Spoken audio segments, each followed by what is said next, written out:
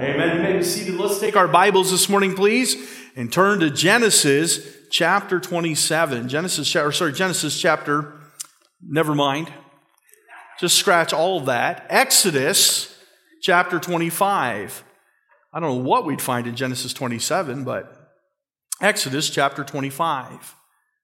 Exodus chapter 25.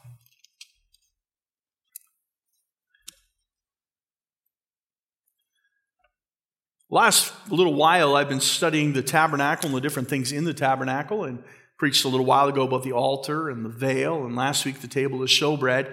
I wasn't planning on doing a series necessarily, but just as I've been studying, things have been coming out, and it's been an interest to me, and I pray and hope that it'll be a help to you. Exodus chapter 25, this morning, we're going to look at the candlestick. The candlestick. And you might say, well, it doesn't really sound like a candlestick. It sounds like an oil lamp. And you would be correct, except remember this, the Bible, the book of Exodus was written about 4,500 years ago. It was long before we called. That's what a candlestick was. And so if the Bible says it's a candlestick, right? And we've changed the definition, not them. We don't go back in time and change it. It's like this. Somebody will say, well, Jonah was swallowed by a big fish, not a whale. God says that a whale is a fish. Scientists say, no, a whale is a mammal and a fish is a fish. But the Bible says God prepared a great fish in Jonah, but in the New Testament he says as Jonah was in the belly of the whale. So God says a whale is a fish. I'm not going to argue with God. We'll just go ahead and say that's okay. I have no problem with saying it's a mammal as long as you say it's a fish too, amen? Because that's what the Bible says. But we're not going to rename things, but we'll notice in the Bible that it's referred to as the candlestick. It's also called the lamp, and at times the lampstand. And so we'll look at some of this morning. And so I'm going to be honest with you, I'm going to teach for a little bit at the start, all right? We're going to make, we're just going to have 2 points, some observations, and then some applications, all right? So our observations is going to be teaching time. We're going to learn a little bit about this candlestick, and then we're going to try to draw out some Bible truths later on that I hope will help you. And by way of applications, we'll make some connections to the New Testament, and then I'm going to give you some cautions, all right? We see a couple things in the Bible that are cause for caution in our walk with God. And so let's look this morning at some observations, but let's read together, first of all, Exodus chapter 25 and verse 31. Thou shalt make a candlestick of pure gold. Of beaten work shall the candlestick be made.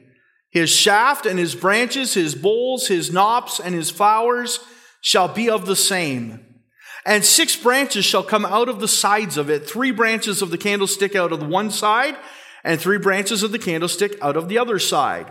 3 bowls made like unto almonds with a knop and a flower in one branch, and 3 bowls like almonds in the other branch with a knop and a flower, so in the 6 branches that come out of the candlestick. And in the candlestick shall be 4 bowls made like unto almonds with their knops and their flowers. And there shall be a knop under 2 branches of the same, and a knop under 2 branches of the same, and a knop under 2 branches of the same, according to the 6 branches that proceed out of the candlestick. Their knops and their branches shall be of the same, and it shall be one beaten work of pure gold. And thou shalt make the 7 lamps thereof, and they shall light the lamps thereof, that they may give light over against it. And the tongs thereof and the snuff dishes thereof shall be of pure gold. Of a talent of pure gold shall he make it with all these vessels. And look that thou make them after their pattern which was showed thee in the mount. Let's pray together. Father, help us, Lord, to take the word of God this morning and to understand what this candlestick, this lampstand is, what it might look like, and as from general observation, help us to get some teaching, but then, Lord, help us to extract the Bible principles we see throughout the word of God. Lord, it's a difficult study, and I pray that the Holy Spirit of God would make it interesting to our minds, but more importantly, that the message may penetrate our hearts. Lord, help me, Lord. Fill me with thy Spirit. I surrender to you. And Lord, we'll thank you in Jesus' name. Amen. In Exodus chapter 25, all we have here is instruction. As a matter of fact, it's not even all that detailed. And later on, we will find in Exodus chapter 26 and 27, there is more in-depth detail. In Exodus 31, we see that as they begin to make this candlestick or this lampstand, that God begins to give them even more detail. One of the things we notice is at the end of the chapter of Exodus chapter 25 and verse 40, it says, "And look that thou make them after their pattern, which was showed thee in the mount." Remember, Moses received more than just the 10 Commandments when he was on the mountain. As a matter of fact, he was up there so long that the people thought he wasn't coming back. They made a golden calf, and they began to have revelry and partying in the camp. And so they were really concerned. But while Moses was up there, one of the things he saw was a pattern of the golden candlestick. God showed him something. As a matter of fact, it says that after the pattern which was showed thee in the mount. I'd like to be a part of that conversation, wouldn't you? To see what God and Moses talked about on that mountain and all the things that were revealed to Moses as God showed him his plan for the people of Israel. And what an amazing time. But I want you to go back to verse 31 and notice with me. Now up here, I have a candlestick. And this is not exactly like what the Bible tells us about today, but it's very similar, and it represents, you'll see in the middle there's the Star of David. I bought this in Israel. I wanted something on my shelf that would remind me to pray for the Israelites, the Jews. And so I bought this when I was in Israel in 2014. Now this is made of brass. It's not gold. I wish it were gold. That would be worth something, wouldn't it? So this is brass, and I don't remember what I paid for it, but I got it there in Bethlehem, actually. A little gift shop in Bethlehem. And you'll notice the 7 candlesticks that come out, 3 on each side, just like the Bible talks about. Now, you might say, well, I see that ones that have 9 on them around Christmas time. Well, those were different. Now, this is called a menorah. Menorah is just a Yiddish word for candlestick. That's all it is. But there's 2 different types of menorah. This is the menorah that stood in the holy place that we read about today. It has 7 different arms and 7 different places to burn oil. And the menorah that you might see at Christmas time has 9. How many of you have ever seen those? And that's a little bit different. So the middle one is sometimes a little higher. Pastor Axler just gave me one the other day, and I have that in my office as well. But the other, and what it is the number 1, the one in the middle represents the Messiah. God's shining light and provision on the menorah, for the Hanukkah menorah. And the other 8 represent the 8 days of Hanukkah. And the story is that during the Maccabean revolt, the city of Jerusalem was shut in and they couldn't get oil to put in the lamp. And they prayed and God kept the lamp burning for 8 days, even though they had no oil. And so the Jews will light a candle every day on the day of Hanukkah to represent those 8 days. But that is not the same as the 7-tiered candlestick. Now, this one, again, doesn't have everything. Now, if you were to see up here close, you would see it's got little lines on it. And those are representative of what the Bible is talking about. It says, on the arms, put knops. That's just our word for knobs, like a knob on a tree. And they were branches that were to represent like an almond tree. As a matter of fact, they would have little almonds on them. And at each spot, each arm would also have 4 bowls. Those bowls were where they put the oil and then run a wick down in there and it would burn out the top. And so they would burn those lights in the holy place, and it had some representation that we'll talk about in a minute. But that's basically what it might look like, all right? Now, the Bible says in the first verse we read, verse 31, that it was beaten work. That means that it was taken from one piece of gold. It was not soldered or welded together in any way. They took one piece of gold, the Bible says a talent's weight, which was about 75 pounds, and they beat it. And they put holes in it where they needed to, and they manufactured it, and they chiseled away other parts. Can you imagine finding a piece of gold big enough to do that? But that's what they did. God must have provided them the gold to be able to do that. Or they melted it all down first and built one big piece of gold, and then they beat this thing out of one piece. What talent to think about all the detail. Now, something struck me about that as I read that. God is a God of design. He loves beautiful things. If you could think and picture in your mind all the detail and the ornateness of this piece of furniture that would go into the holy place, God was very concerned with it. Now, look at Exodus chapter 26. We're just giving you some teaching right now. We'll get into the principles in a moment. Look at verse 30. In verse 30, we read about how they're going to set up the tabernacle. We're not at the temple yet. That comes later on. But God says, I want you to take a tabernacle everywhere you go in the wilderness. Take this tabernacle and set it up every day, all right? Now, the Bible says in verse 30, and thou shalt rear up the tabernacle according to the fashion thereof, which was showed thee in the mount. And thou shalt make a veil of blue and purple and scarlet and fine twined linen of cunning work. With cherubim shall it be made. And thou shalt bring it upon the 4 pillars of shittim wood overlaid with gold. Their hooks shall be of gold upon the 4 sockets of silver. Now, if you can with me, picture a fence. That's all this really was. They put up posts around and they ran these curtains in between them, and that caused a little courtyard to be formed, and that was called the court of the Gentiles. Within that court, they would put up another little structure to be covered with skins, and that was the holy place and the Holy of Holies. In the court of the Gentiles, we would find the brazen altar, and then we would find the wash basin before they would enter the holy place, the tribe of Levi or the priestly tribe.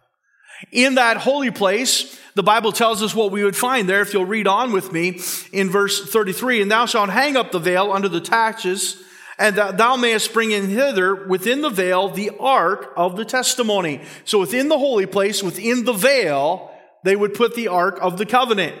And it says, and the veil shall divide unto you between the holy place and the most holy. That would be the Holy of Holies.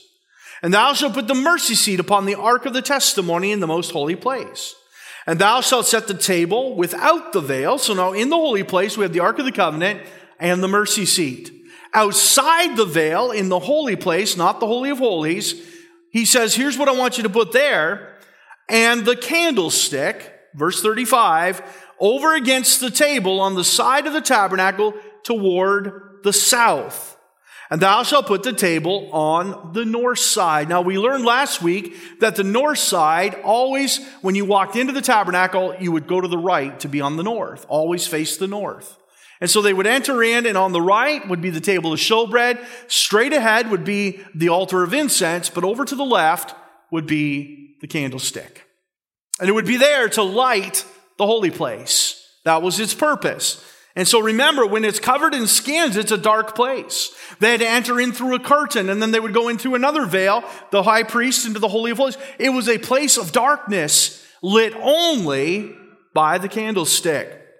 In verse 36, thou shalt make a hanging for the door of the tent of blue and purple and scarlet and fine twined linen, wrought with needlework, and thou shalt make for the hanging 5 pillars of shittim wood, and overlay them with gold, and their hooks shall be of gold, and thou shalt cast 5 sockets of brass for them. So picture, if you can this morning, that holy place.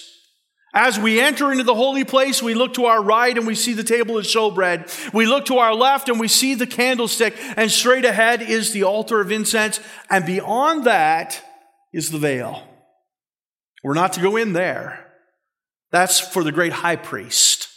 That is where he would go and make atonement for the sins of the people once a year. Now, look in Exodus chapter 27. Exodus chapter 27. Let's find out how this works. Verse 20.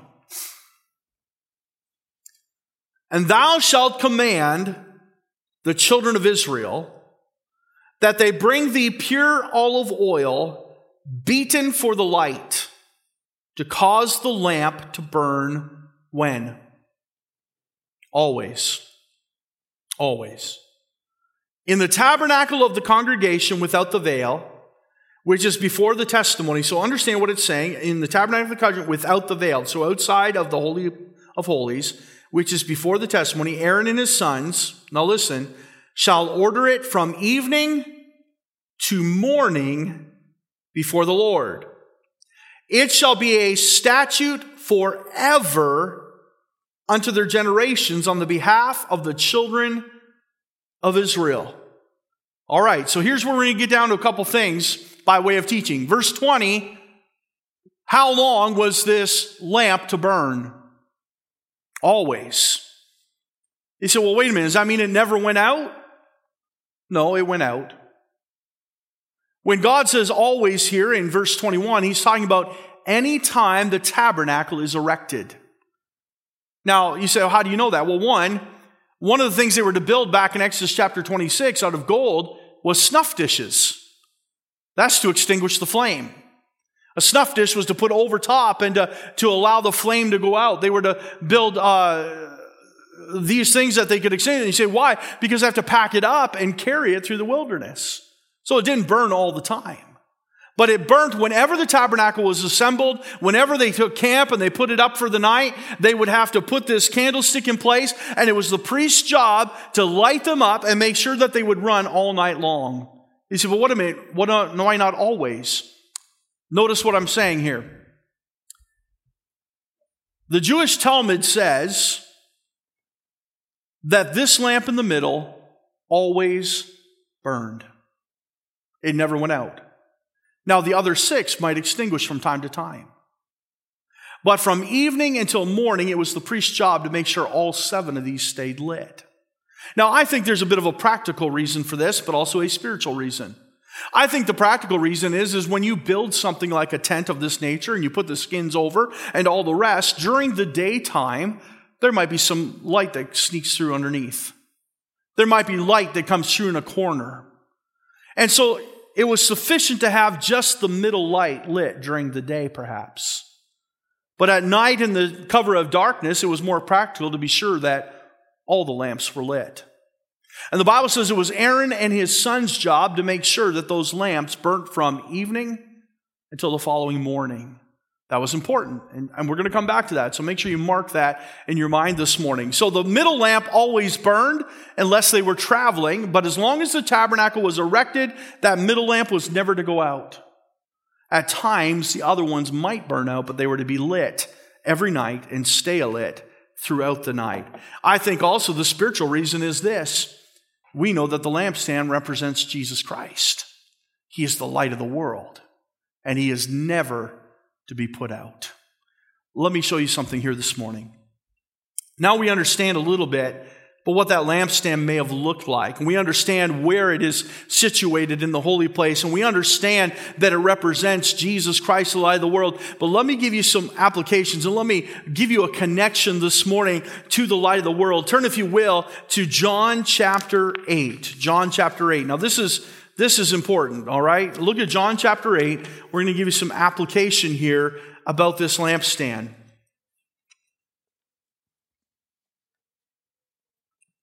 Let's get something settled in our mind right now.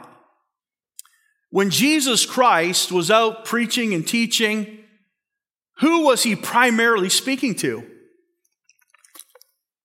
Anybody know? The Jews, right? That's who were there. The Romans might have heard from time to time, and he, of course, gave testimony to Pilate and others, but his primary, he says, I've come to the lost house of Israel. He says that, oh, Jerusalem, Jerusalem, how many times I would have gathered you together. And so he was always praying for Israel and ministering to Israel and speaking to Jews. And in John chapter 8, it's no different. So he says this in chapter 8, verse 1, Jesus went unto the Mount of Olives. And early in the morning he came again into the temple, and all the people came unto him, and he sat down and taught them. The scribes and the Pharisees brought unto him a woman taken in adultery. So we know he's talking to Jews because he's in the temple. And the scribes and the Pharisees get upset about it, so they went and found this woman, and they brought her unto him, and says, she has been taken in adultery. And when they had set her in the midst, they say unto him, Master, this woman was taken in adultery in the very act. Now Moses in the law commanded us that such should be stoned, but what sayest thou? This they said, tempting him, that they might have to accuse him. But Jesus stooped down and with his finger wrote on the ground, as though he heard them not. So when they continued asking him, he lifted up himself and said unto them, He that is without sin among you, let him first cast a stone at her. And again he stooped down and wrote on the ground. And they which heard it, being convicted by their own conscience, went out one by one, beginning at the eldest, even unto the last. And Jesus was left alone, and the woman standing in the midst. When Jesus had lifted up himself and saw none but the woman, he said unto her, Woman, where are those thine accusers? Hath no man condemned thee? She said, No man, Lord. Jesus said unto her, Neither do I condemn thee. Go and sin no more. Well, let's stop right there just for a moment. Picture what is going on. The Lord Jesus Christ is ministering in the temple, and these Pharisees drag in this woman taken in sin. The accuser of adultery caught in the very act. They say the law says we should stone her. What do you say? Of course, we know the story. Jesus said, "Let he is without sin among you be first to cast a stone at her." And something very strange happens. Perhaps for the first time in their lives, those Pharisees came under conviction. And one by one, they begin to go. Now, don't miss something I believe is going on here. The Lord Jesus Christ has been stooped down. The woman, I believe, cast on the ground before him. He's stooped down. He's writing whatever he's writing. I don't know, maybe the names of their girlfriends. I don't know what he's writing in that sand. But when he looks up, all he sees is her. He says, "Woman, where are thine accusers?" And she wipes the tears from her eyes and she looks around. And with a shocked look on her face, she says, "There's none, Lord. They're gone." How many of you know that Jesus is good at answering questions you don't even have to ask? What would your question be if you were that woman? What happened to them all? They were bound they were going to stone me. They were bound they were going to kill me. What happened? And Jesus answers the question in the next verse. Look what he says to her. Verse 12. Then spake Jesus again unto them, saying, I am the light of the world. He that followeth me shall not walk in darkness, but shall have the light of life. Here's what I think happened. What happened to all these men that were accusing me, Lord? I'll tell you what happened. The light showed up. And every Jew that was in that temple would have went, is he talking about the light in the holy place? They would have known for a fact that's what he was referring to, because it was also known as the light of the world in there. It was the light that showed people how to get. Think about that dark place.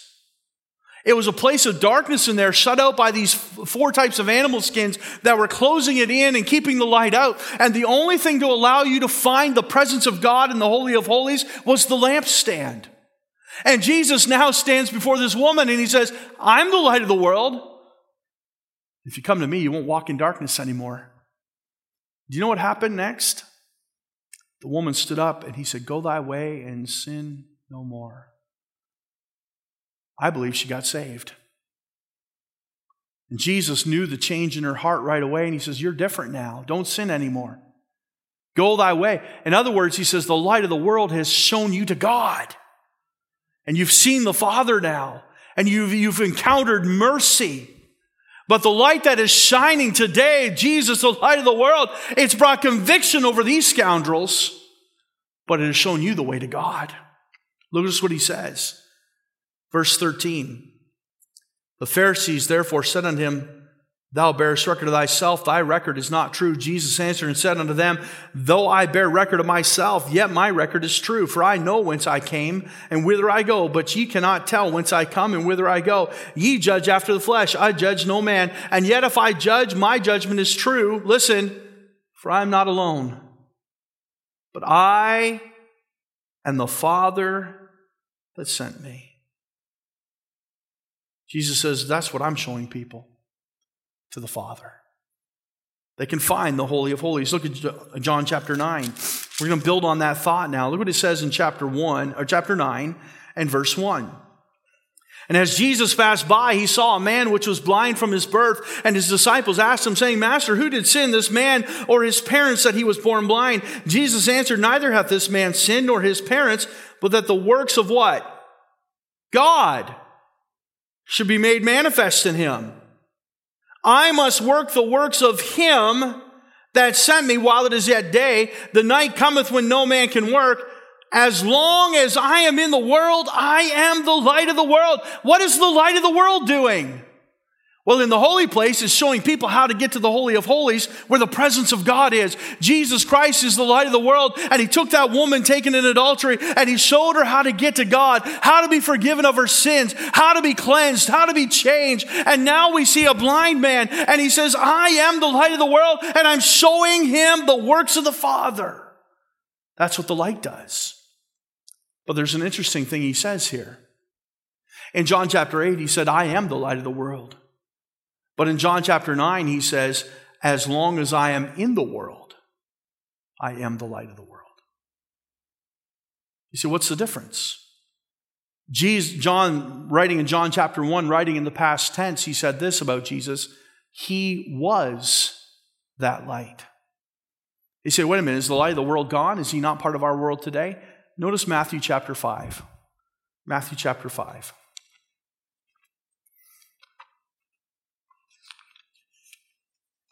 Physically, Jesus has gone back to heaven. But look what he says in Matthew chapter 5 in verse 13. The Sermon on the Mount, he says, ye are the salt of the earth. But if the salt have lost his savor, wherewith shall it be salted? It is henceforth good for nothing, but to be cast out and to be trodden under foot of men. Ye are the light of the world. A city that is set on a hill cannot be hid, neither do men light a candle and put it under a bushel, but on a candlestick, and it giveth light unto all that are in the house. Let your light so shine before men, that they may see your good works and glorify your Father, which is in heaven. Do you see the progression here? In Exodus chapter 25, the lampstand's job was to allow the high priest to find his way to the Holy of Holies, to the very presence of God. We as children of God are made kings and priests. The Bible says we are a royal priesthood, a chosen generation. We can go to the Holy of Holies, but we still need the light to show us how to get there. Jesus is the way, the truth, and the life. No man comes to the Father by me, but he is also the light of the world that shows us how to get to God. But here's what Jesus said: as long as I'm in the world, I am the light of the world. But once Jesus left and ascended unto heaven, he said this: ye are the light of the world. The job has not changed. He's saying it is now your job to point people to God. You say, how do you know that? Because verse 16 says, let your light so shine before men that they may see your good works and glorify who? Your Father, which is in heaven. Friends, we're just to be little lampstands. That's what we are to do. To be holding up the light of Jesus Christ. You say, does that mean we're like Jesus? No, we're to be conformed to the image of the Son, and we're changing and growing every day. We are not Christ, but we are to be like Christ in the sense that we're pointing people to God. Listen, even the children know this, don't they? This little light of mine, I'm going to let it shine. Hide it under a bushel? No. I'm going to let it shine. Let it shine till Jesus comes. I'm going to let it. You won't have to let it shine after Jesus comes, because he'll do all the shining we need. Amen. He is the light of the world. But he said, you are the light of the world. We are to shine for Jesus Christ. Psalm chapter 119, verse 105. You guys know this verse, don't you? Here's another application. Thy word is a what? A lamp unto my feet and a light unto my path. I never thought about this correlation before. John chapter 1, verse 1 says, in the beginning was the Word, and the Word was with God, and the Word was God. And the Word was made flesh and dwelt among us. Jesus Christ is the Word. He is the living Word, and we have the written Word. And here's what the Bible says: thy word is a lamp unto my feet. You say, well, I just don't know. Can we really know God? Do you know what a lamp does? It allows us to find that presence of God in the holy place. So I just don't sense his presence. Get out your lamp. Get into the Word of God. Because the entire purpose of the lamp, of the candlestick, was to help that priest find his way to the Holy of Holies. You know, we can complain all we want that we don't know God personally. We don't have a relationship with Him that is intimate, and we don't sense His presence. But friends, if you're not going to get the lamp out and look into the Word of God, you'll never find Him. Spend some time in His Word. Let me give you another connection today, and we're just looking at some things here that we see as a matter of symbolism and a matter of application today. But look at Matthew chapter 26. Matthew chapter 26. I'm going to try to recall something to your mind that we read in passing a few moments ago from John chapter 8. But look at Matthew chapter 26 and look at verse 36. Matthew chapter 26. The Lord Jesus Christ has already had the Last Supper, and He's retreated to pray. And the Bible says that Judas has gone out and agreed to betray Him. The Bible says in verse 36, Then cometh Jesus with them unto a place called Gethsemane, and saith unto the disciples, Sit ye here while I go and pray yonder. We remember what happened in the Garden of Gethsemane. The Garden of Gethsemane is on the Mount of Olives. We were there when we were in Israel. Gethsemane, does anybody know what Gethsemane is? There's actually Gethsemanes all over Israel. This is the only one you've heard of. This is the only one we read about in the Bible. Gethsemane is just simply an oil press. An oil press. And it makes sense. It's there at the Mount of Olives. There's all kinds of olive trees. And they would take those olives and they put them in, and it had a grinding stone in there and a big tub. And they would grind that with maybe a donkey or something go around, and they would grind those, and oil would come out, olive oil. You'll remember in Exodus chapter 27 that the Israelites were to provide olive oil, pure olive oil, to the temple to light that stand, that lampstand, that candlestick. He said, what is your point? Where did Jesus go to pray often? He went to Gethsemane. That was His favorite place to meet with His Father, His favorite place to pray. Now think about this. In John chapter 8, we already read it, and you may not have caught it because I just read it quickly. In John chapter 6 and 7, we find a very busy time in the Lord Jesus Christ's ministry. All kinds of things are happening. He's healing people and teaching and preaching all over. He's very, very busy. In John chapter 8, He retreats for a night out of Jerusalem. And in chapter 8, verse 2, it says He comes into the temple and He begins to teach, and that's when they bring the woman in, taken in adultery. But do you know what verse 1 says? It says that He was in the Garden of Gethsemane for the night. Now think about this. When the Lord Jesus Christ was in the height of His ministry and He was tired and He was busy, where did He go? He went to pray. But why would He go to a place called Gethsemane? Why was that His place? Don't miss the picture. Because the light of the world went to a place to get fresh oil. I never saw that in the Scriptures before. The Lord Jesus Christ as a picture of the light of the world, of that lampstand. So I need refreshing. I need to talk to my Father. And where did He go? He went to a place where there's an oil press. I don't mean to say that He physically took oil and drank it or cooked with it or rubbed it on or anything. I'm just saying the imagery is there that Jesus said, I need to be refreshed. I need fresh oil from God. The Bible tells us over and over again about the Holy Spirit, Acts chapter 10, verse 38, where it says that we are anointed with the Holy Spirit. That ties it to the oil, the anointing oil. Listen, I wonder this morning. If the Lord Jesus Christ needed something fresh from God, how often do we? I'm going to tell you, I'm a lot more frail than Jesus was. I don't have the walk with God that Jesus had. And if Jesus would retreat in John chapter 8 and many other times in the Bible to this place where He could get the anointing of God, the fresh oil from God, and time in prayer with God and be revitalized in His Spirit, how much more do we need it to spend that time with the Lord? Now let me give you two things. I've done a lot of teaching. Let me give you some preaching for a moment, okay? Let me give you a couple cautions. Look in 1 Samuel with me this morning. We're almost done. whole lot of teaching and a little bit of preaching at the end, but let me give you some preaching. I'll tell you, it meddled with my heart. 1 Samuel. Now let me paint the picture for you in 1 Samuel chapter 3. A couple things are taking place. Number one, the temple has been built.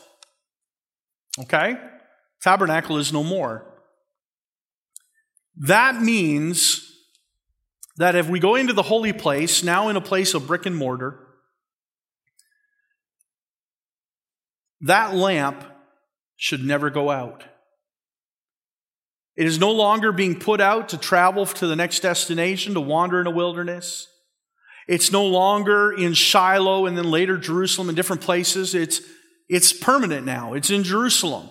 And it's in a place of brick and mortar. Its design now is to run forever. And each night the priests would come in and they would light all of those candlesticks. But look what the Bible says in 1 Samuel chapter 3. And the child Samuel ministered unto the Lord before Eli, and the word of the Lord was precious in those days. There was no open vision. It came to pass at that time when Eli was laid down in his place, and his eyes began to wax dim, that he could not see, and ere the lamp of God went out in the temple of the Lord where the ark of God was, and Samuel was laid down to sleep. What's wrong with that? The lamp went out. Now, didn't Aaron get told, you and your sons, you keep that lamp burning all night? And we know that, according to Jewish law, that middle candle would never go out. Exodus chapter 27, it says, it's to burn always. As long as it's erected, the tabernacle is erected, it is to burn always. It is never to go out. And the Bible says Samuel is a child and he's been given to Eli, and Eli is ministering the temple. And if you'll read on, we won't take the time to do it today, God comes to Samuel that very night. The lamp is burned out. God comes to Samuel that very night and he says, Samuel. He runs into Eli's room and he says, you called for me? And he says, no, go back to bed. Go lie down. It's not morning yet. Samuel, 3 times this happens, and finally Eli says, I perceive that it's the Lord. The next time you hear your name, say, speak, Lord, thy servant heareth. And Samuel did that very thing. And God pronounced judgment upon Eli. You say, why? Because he had 2 sons that were working in the priesthood. Now, I don't believe this is a commentary on rebellious children. I don't believe that. Some people have said, well, you don't restrain your kids. And listen, I don't believe that. I believe the problem was because they were priests in the house of the Most High God. And Eli was having problems with them, and he should have removed them from that position. They shouldn't have been ministering unto the Lord when they were in that rebellious state. And so he says, we go through the story, and he says, I'm going to remove Eli. I've rejected him. But notice when he did it. These boys have been rebellious for a while. They have been making a mockery of the house of God for quite some time. They have been lying with temple prostitutes. They've been doing all kinds of strange things and causing a lot of havoc for the people of Israel. And yet God never removed Eli until this happened. What? He let the lamp go out. He let the lamp go out. You say, why is that a different night? Here's why. Because when he failed in his duty to God, God said, I can no longer use you, Eli. You haven't kept the oil full. You've let the lamp go out. Yeah, your sons are a mess. They've been a mess for a while, and I've rejected you from being, but through all of that, you at least kept the lamp on, but not tonight. Why would the scripture say the lamp went out? Because it was a condemnation against Eli. It was a symbolic act that Eli was no longer able to serve God. You know, the Apostle Paul said this, I keep my body under subjection lest I become a castaway. Listen, I don't believe you can lose your salvation. The Bible calls it eternal life and everlasting life. If you can lose it, it's not eternal. If you can lose it, it's not everlasting.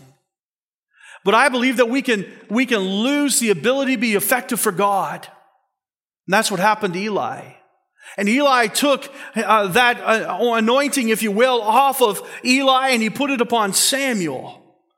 And eventually Samuel will be the next great prophet and priest of God.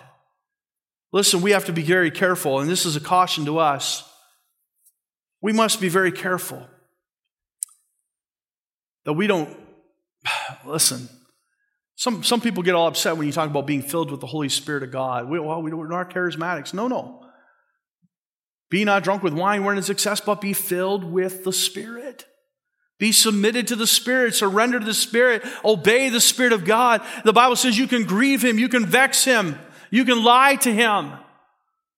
The Spirit of God is the third person of the Trinity. He is a real personal force upon our lives, and we must obey Him. And if we don't have the anointing and the filling of the Holy Spirit of God, we cannot be used of God. We'll only be in the flesh. Eli found that out as God removed His anointing from him. Let me show you another thing. Turn to Revelation, and we're just about done. Revelation chapter 1.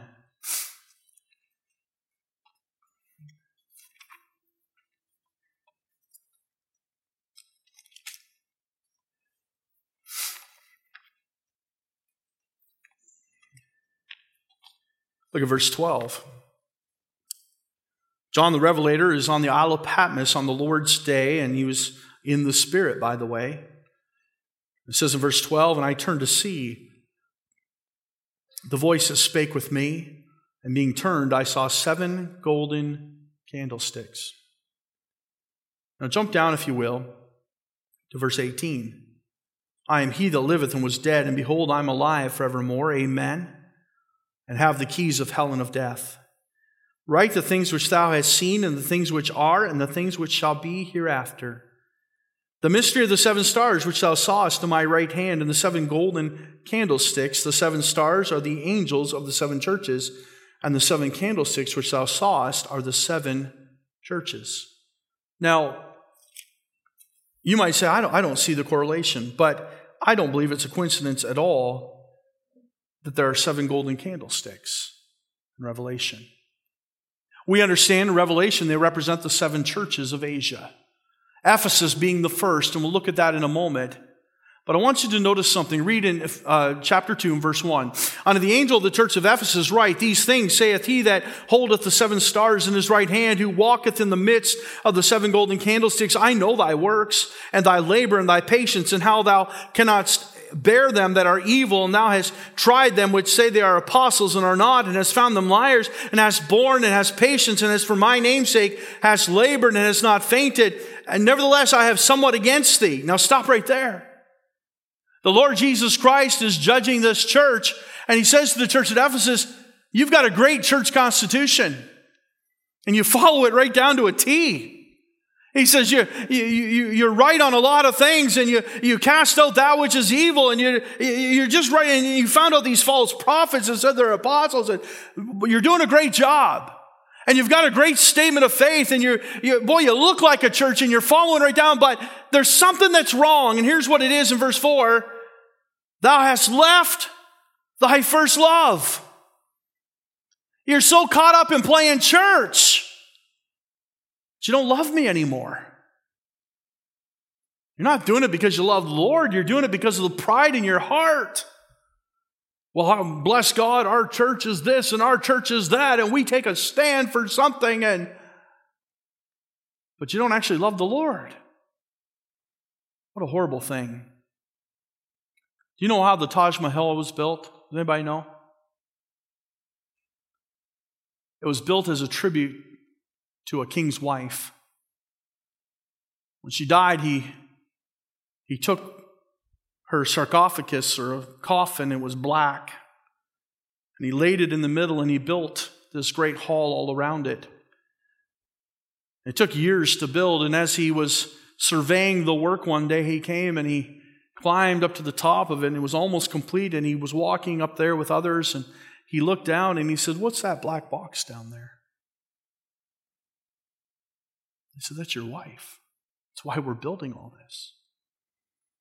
Sometimes our churches are like that. We got all the right things going on and God didn't say they were bad things they were doing. But our motives and our purposes are not because we love the Lord. And notice what happens next. Verse 5. Remember therefore from whence thou art fallen, and repent, and do thy first works, or else I will come unto thee quickly, and will remove thy candlestick out of his place, except thou repent. Eli let his light for Jesus go out. The church at Ephesus was going to lose their light because Jesus said, you're really not a church at all. I'm going to take it away. I'm going to take this light and I'm going to put it up in the attic of heaven somewhere because you're not using it anyway. You remember what the light was for? It was to show people how to get to God. This little light of mine, I'm going to let it shine. Let your light, therefore, shine before men that they may see your good works and glorify your Father which is in heaven. Eli let his burn out. God says, Eli, I can't use you anymore. There was a church that said, we're doing all the right things. But God said, but when they come to your church, nobody feels the love of Christ. You're all law and no truth. Or all truth and no love. All law and no love. All law, no grace. All truth, no mercy. He says, because of that, if you don't repent and get back to the first thing where you loved me and showed other people how to get to me, I might as well just take that light and put it away. See, the candlestick's to show people how to get to God. Let me ask you this today. How's your light burning? How's your light burning? I don't ever want to be an Eli. I think there's been times in my life where I've been an Eli, where my lights burn pretty low at times and even out. We're just not a good testimony of the Lord Jesus Christ. I don't want our church to ever become the church at Ephesus, where God comes along and says, I got to take away the lamp because you're just not a church.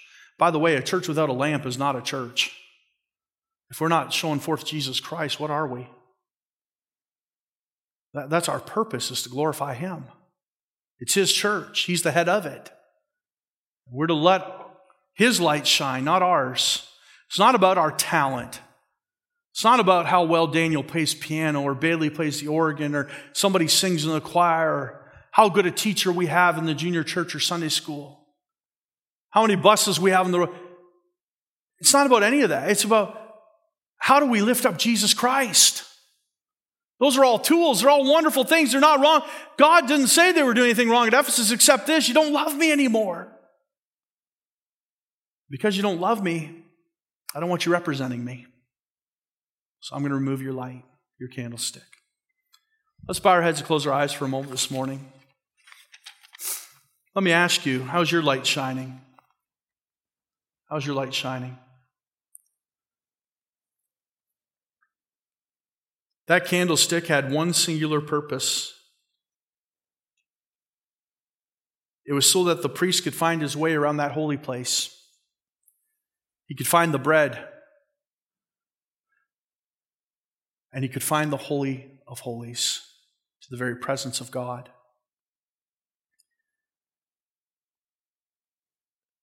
Boy, we could use some fresh oil, couldn't we?